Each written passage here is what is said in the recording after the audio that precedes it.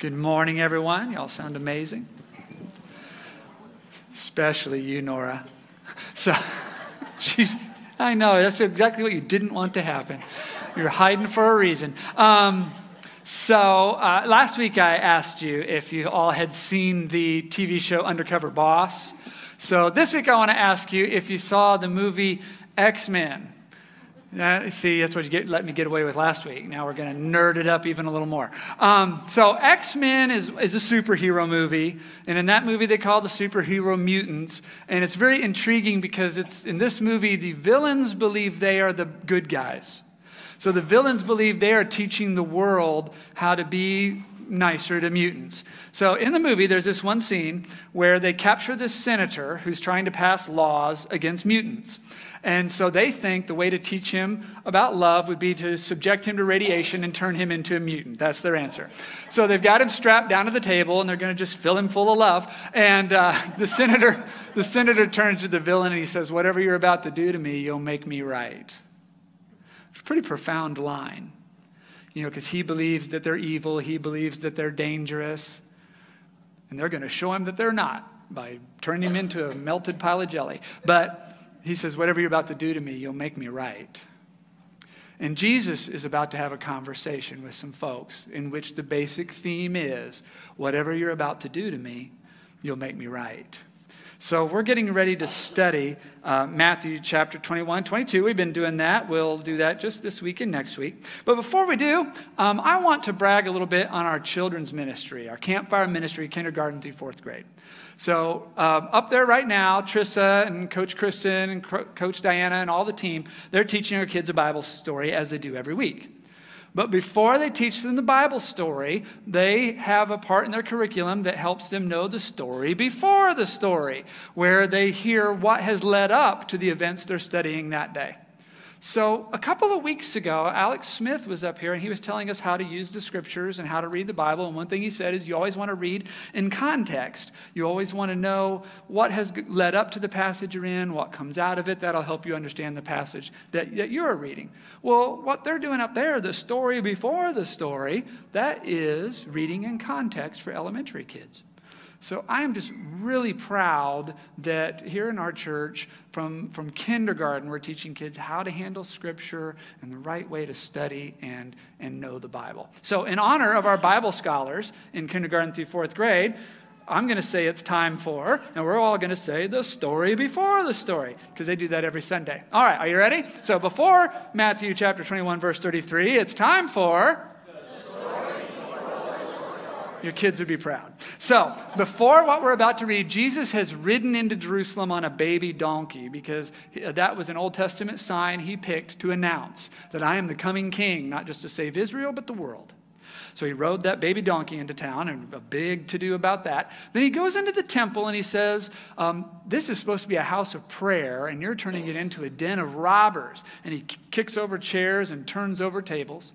Then he goes out and he finds a fig tree with no fruit on it. And basically, he causes the tree to wither. And basically he's saying, just like that temple has become not about worship of God and not about the mission of God, it no longer bears fruit or a harvest. And this fig tree no longer bears fruit or a harvest.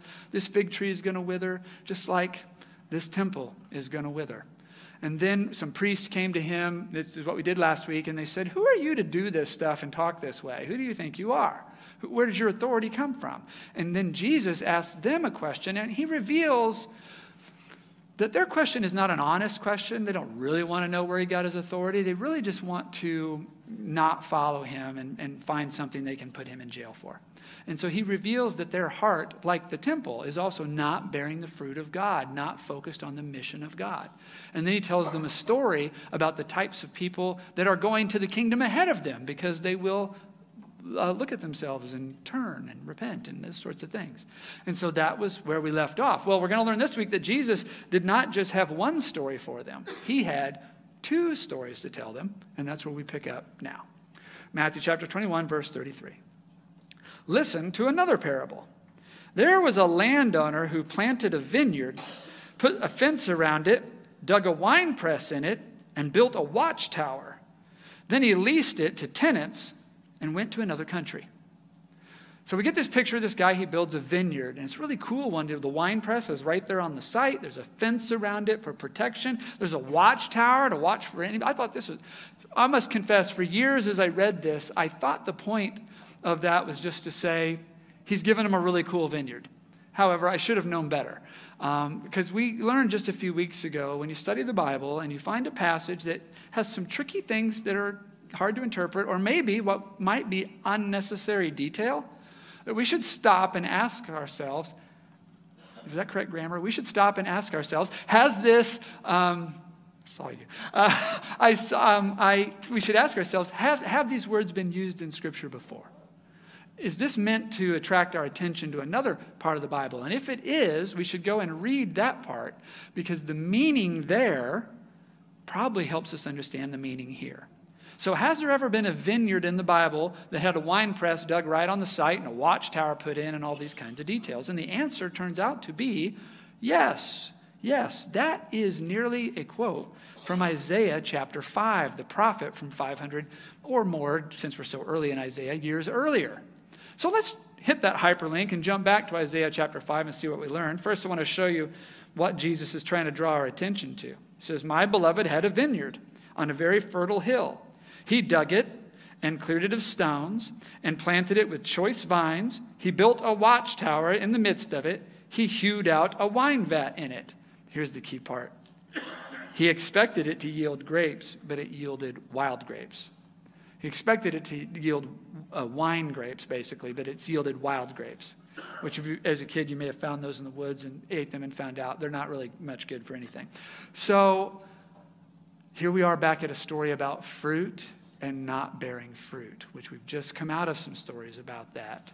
Now, if you read the rest of Isaiah chapter 5, it says, because basically the nation of Israel has not borne the fruit of God, it will be destroyed, and it even specifically predicts an enemy army will march in. And that happened in Isaiah's time. I think Jesus is telling them, these things may be about to happen again. We may be right back in the same situation. So let's take that meaning from Isaiah chapter 5 and listen to the rest of Jesus' story.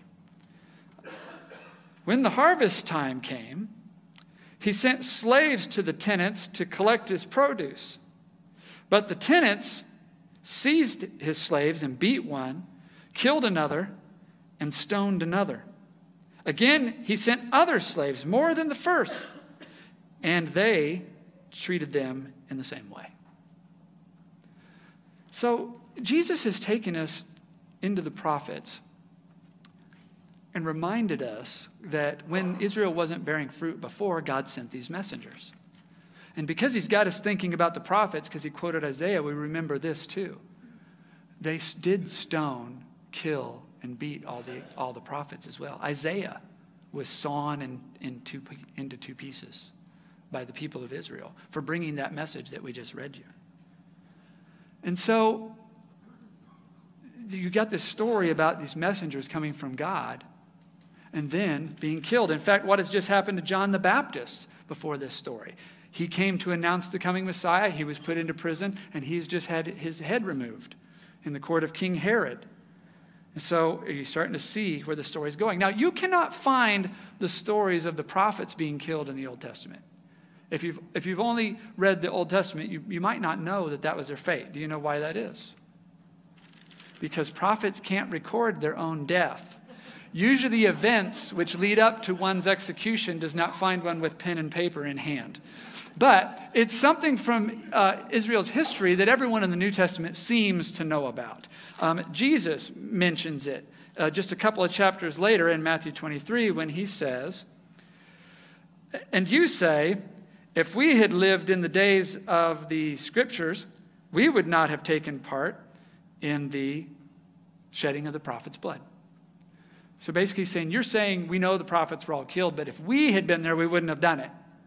And he's kind of saying, I think you would. I think you're about to do it again right away. The Apostle Paul, some decades later, I keep saying the Apostle Paul. That's not true. Stephen, the Apostle Stephen says the same thing. He asked, "Which of the prophets did your ancestors not persecute? They killed those who foretold the coming of the righteous one, and now you have become his betrayers and murderers. So everyone seems to know this history, that when messengers have been sent in the past to say, you're not following the plan of God and taking part in his harvest, that instead of turning toward God, they instead killed the messengers. And I think Jesus is telling this story to say, aren't you just about to do it again? Jesus continues this story. He then sent his son to them, saying, they'll respect my son. But when the tenants saw the son, they said to themselves, this is the heir. Come, let us kill him and get his inheritance. So they seized him, threw him out of the vineyard, and killed him. Now at this point, doesn't everyone in the room kind of figure out what he's saying and where this is leading, especially a few days before the cross? But believe it or not, they hadn't gotten it yet, the message. And so Jesus goes on and asks them a question. He says, now, when the owner of the vineyard comes, what will he do with those tenants? And here's how the priests answer. They said to him, he will put those wretches to a miserable death and lease the vineyard to others who will give him the produce at harvest time. And this is now the second time in 5 minutes that Jesus has gotten them to describe their own behavior and pronounce judgment on it without realizing that's what they were doing. He'll kill those tenants and he'll give that vineyard to someone else. And that's right. In fact, that is what happens. In just 40 years, the Roman Empire will march into Jerusalem. They will tear that temple down stone by stone, throw the stones over into a valley. And that will be the end of the temple. Even to this day, it does not exist. However, the harvest of the kingdom of God has continued. The vineyard was given to another. And now the harvest of God is accomplished by Jesus Christ and by the church. And that mission continues to this very day. And I like to believe to this very room. So then Jesus goes on. Jesus said to them, have you never read the scriptures? The stone that the builders rejected has become the cornerstone. This was the Lord's doing, and it is amazing in our eyes. This now becomes the third time that we have gotten something from Psalm 118. So when Jesus rode the donkey into Jerusalem, the song they were singing was from Psalm 118. When he turned over the tables and chairs in the temple, then the children sang. The song they were singing also came from Psalm 118. And now Jesus himself quotes Psalm 118. And he says, have you not heard that the stone the builders rejected, God is making the cornerstone? So we're going to have a little Bible nerd moment here. Do you all know what a cornerstone is? Have you seen it? In the foundation of a building here in the States, we'd put a stone in the foundation. Sometimes you engrave on it who built the building at the time and when and stuff like that. It's a cool stone. Do you know that is not actually what Jesus says in the Greek, nor what the Psalm says in the Hebrew. In the original passages, it doesn't say cornerstone. It says when you build an archway, this stone at the top. It's the keystone. However, if you got a Bible and it said, the stone that the builders have rejected has become the keystone, you would say, a can of beer? But it has another name. The stone the builders rejected has become the headstone, which makes us think of a graveyard. The stone the builders rejected has become the headstone. Then we get really strange interpretations. So our translators, knowing that we no longer know that much about archways, said, let's just call it cornerstone. It'll let people know, a really important, cool stone in the foundation. It was pretty good. However, it just lacks a little bit, because when you build an archway, you build their stones up, and you have to put wood supports between them, especially as they begin to angle toward the middle, so it'll all stay up. But once you put the keystone, the headstone in, you can remove all the support structures and it will stand. And if you pull the keystone out, the whole arch collapses. And so Jesus is saying just a little bit more than the stone God has rejected, or the stone you have rejected, God wants to be the coolest stone. He's saying the stone you're rejecting, which would be him, God wants to use to be the thing that holds the whole kingdom of God up. And without it, you would have to have all these wood supports. In fact, we've had wood supports, the temple that has got us through as the kingdom of God was built and the time of the Messiah came. And now with the headstone, you can remove all the supports and the kingdom of God will stand if you let the keystone, the headstone, not the cornerstone, be what it is. In fact, he tells them that rejecting the keystone and the headstone is trouble. He says, therefore, I tell you, the kingdom of God will be taken away from you and given to people that produce the fruits of the kingdom. The one who falls on this stone will be broken to pieces, and it will crush anyone on whom it falls. He said, if you take this keystone out and throw it on the ground, you're going to trip over it, you're going to fall, and that's going to be it. Or its judgment will fall on you, one or the other. So you've got to respect the keystone, the headstone, Christ Jesus, as the final piece in God's plan of building his kingdom. Now, after hearing all of these stories about a vineyard owner who gives a great vineyard and you get to farm it, he just asks for the produce and then he sends some messengers to say, where's my harvest? And they kill him. And then he sent some more messengers and says, where's my harvest? And they kill him. And then they send his son and they say, oh, good, let's kill him. After hearing that whole story, that this is still what they decide to do about what they've heard. When the chief priest and the Pharisees heard these parables, they realized he was speaking about them. They wanted to arrest him, but they feared the crowds because the crowds regarded him as a prophet. And we all know they didn't just want to arrest him and have him in jail. They wanted him crucified. They wanted him to hang on a Roman cross and be silenced once and for all. That was their takeaway from the story. And so Jesus is at this point telling them, what you're about to do to me, you'll make me right. You'll make me right in this story. You'll make all the Old Testament's prophets right. That when God sends messengers and sends more messengers and even sends his son, you don't turn. And so this vineyard too will be taken down and a new one built in its place. And it will be me. And that's the meaning of our story. So, if it's just a history lesson from the Bible, we haven't quite gone to church yet. So it's not really church until we ask ourselves, where are we in this story? What does this story call us to?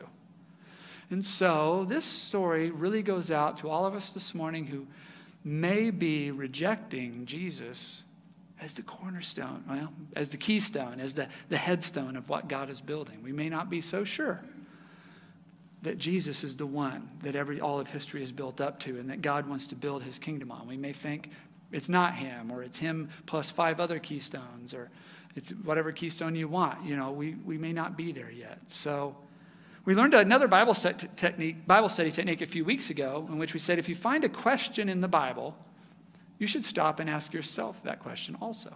So we have 2 question marks in this passage. The first one, Jesus says, what will the landowner do to those tenants when he returns? So we have to use our imagination and ask, if Jesus is indeed the keystone of all God is building, and we reject that, what will he do?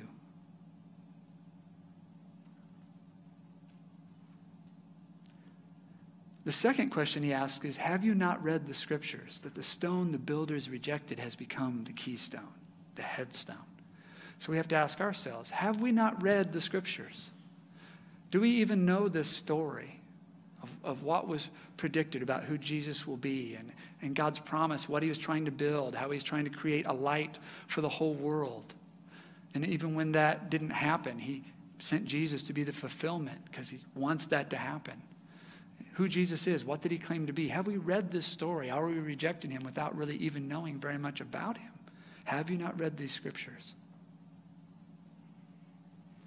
There's nothing I can say today that will make you believe that Jesus is the archway, keystone of everything God is building. It doesn't work like that I can say something so clever that you believe he's the center of the universe and worth putting your life around. That is a work that God does. He uses preaching. I hope I'm not wasting my time. He also uses the scripture even more.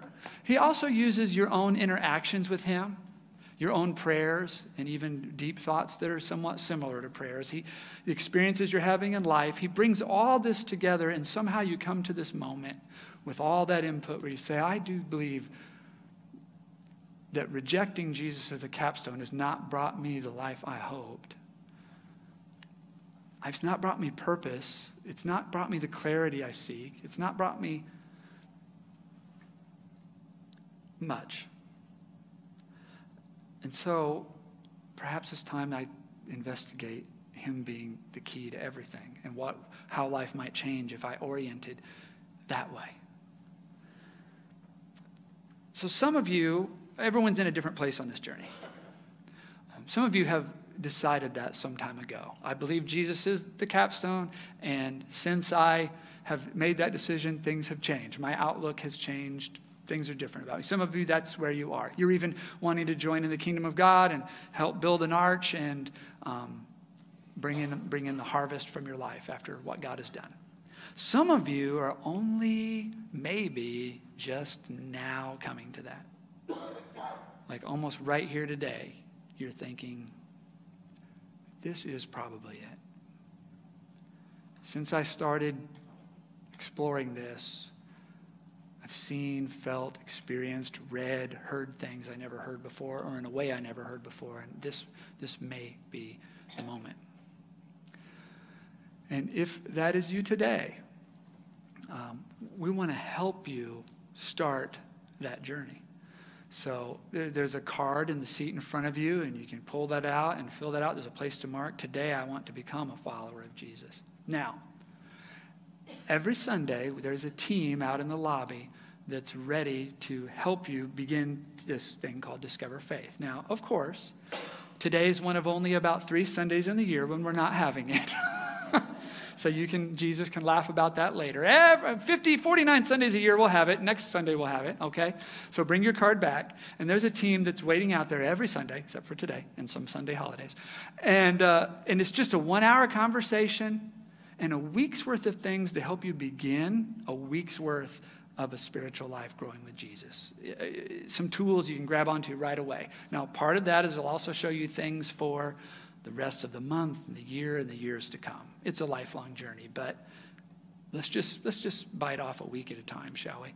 And so you can start that next week. We'd love for you to do that. Others of you are not quite there even yet. You're here, I'm glad, investigating, maybe watching online, maybe someone shared this with you. Some of you are not even sure that you're that dissatisfied with your life as it is. So all these times will come.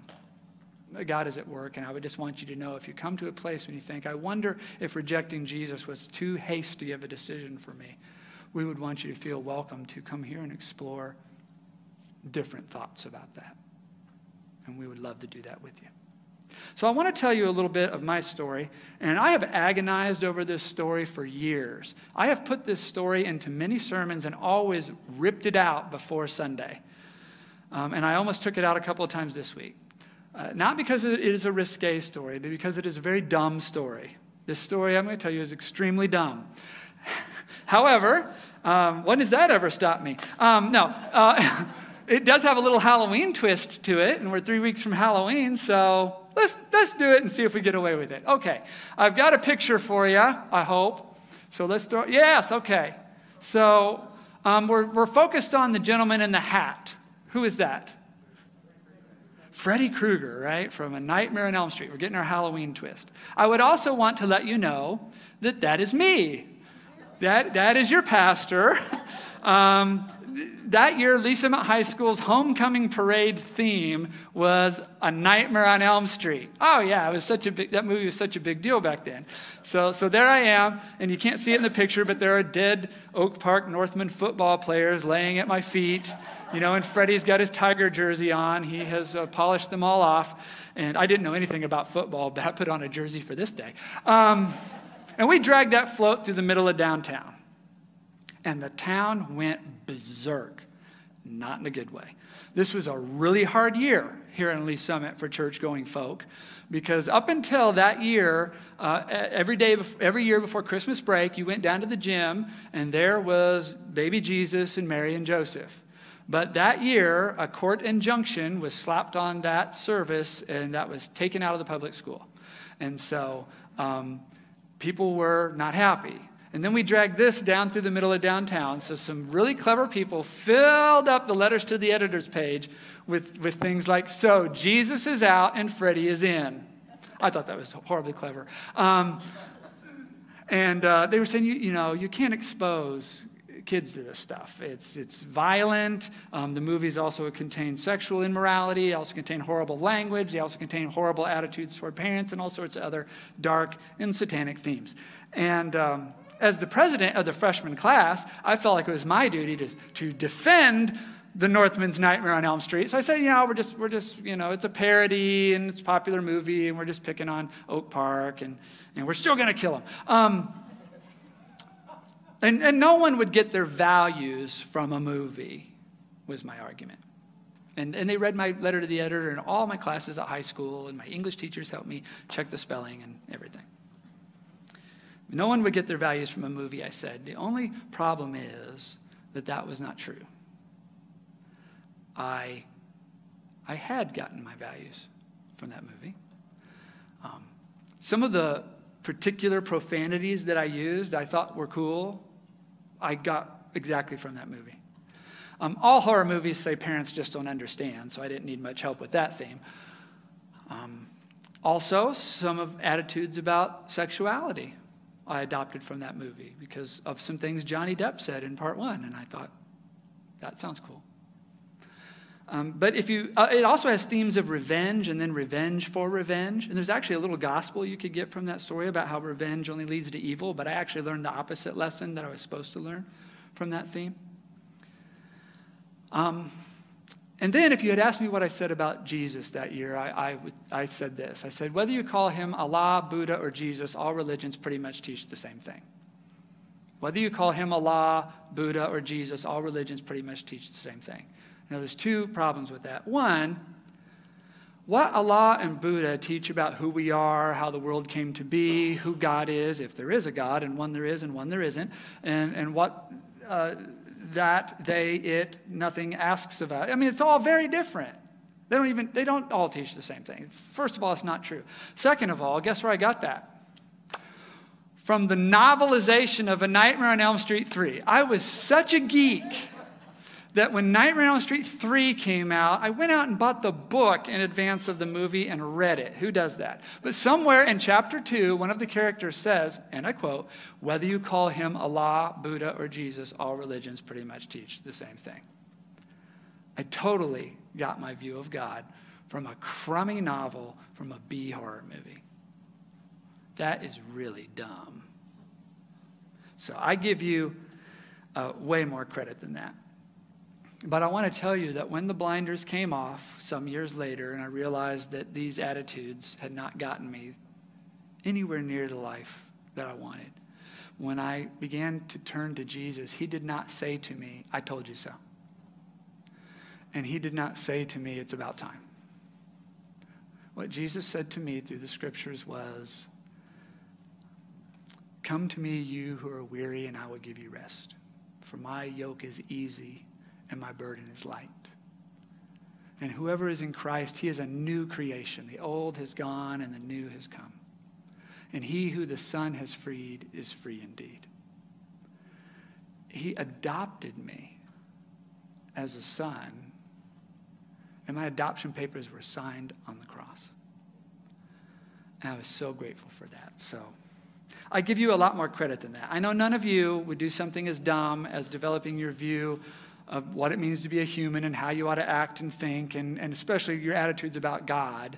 You would not get those from a crummy novel about a B horror movie. But I do want to ask, what have you let into your life that has informed your thoughts on these things, maybe different than these scriptures that tell the story of God's plan?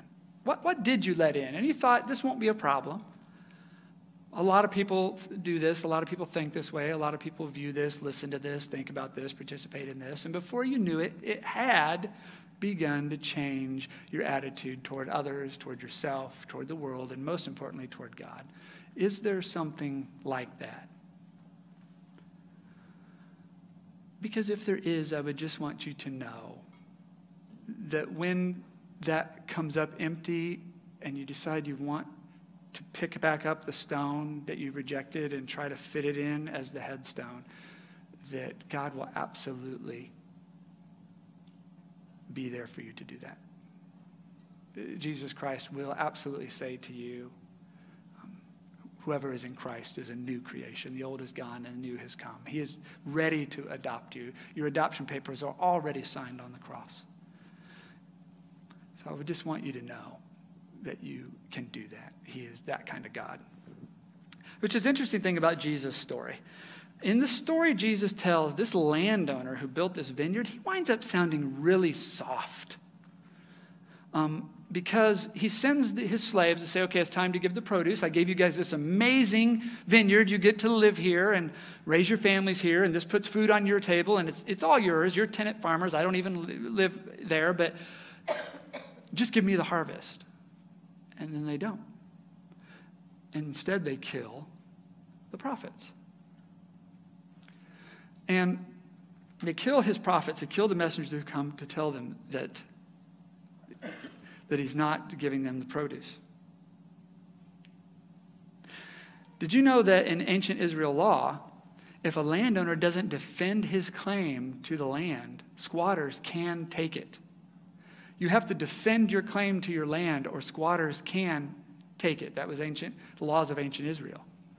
Especially when he chose to send his son. Did you notice they said, ooh, this is the heir. Let's take his inheritance. Why were they saying that? Because if the landowner has no heir and he dies, now no one owns the land. Now the squatters absolutely have a claim to it.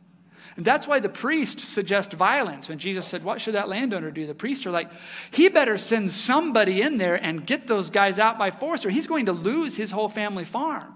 You can't just let squatters move in and then kill the messengers and certainly not kill your son. That practically gives them the legal right to take your farm. You have got to get in there and sweep them out or you're going to lose it all. That was the law. And so why would a landowner do that? Unless he really, really wanted those tenants to live there and work there and make their living there and raise their families. And all he was asking is just give me the wine grapes, give me the produce, give me the harvest. That's all I want. I don't want to kick you out. And it's the same with our God. Why would he send us prophets whom basically we killed, our race, and then send them more prophets, and they killed, and then send the Son, whom we killed, and then raise from the dead and continue to offer us the kingdom unless he really, really wants us to have this kingdom. He really wants us to live here and to raise our families here and to enjoy the abundance of this amazing creation and to have peace and security here. He just says, just give me the harvest. Just give me the harvest. Just remember that you're to be a light to the whole world, an ever-expanding vineyard.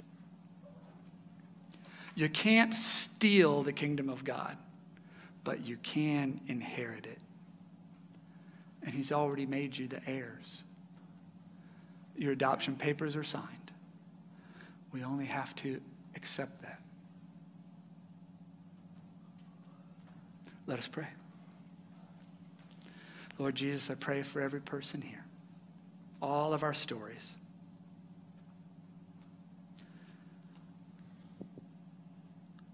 Help us to see, Lord, that you, Lord Jesus, are the keystone that's holding it all together.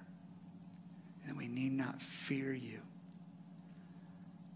And that you have come that we might receive your whole kingdom and serve you with purpose. We thank you for making this way to us.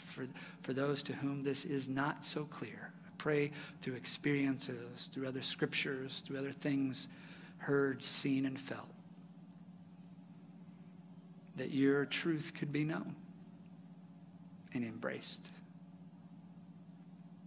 We thank you for adopting us. In Jesus' name we pray. Amen.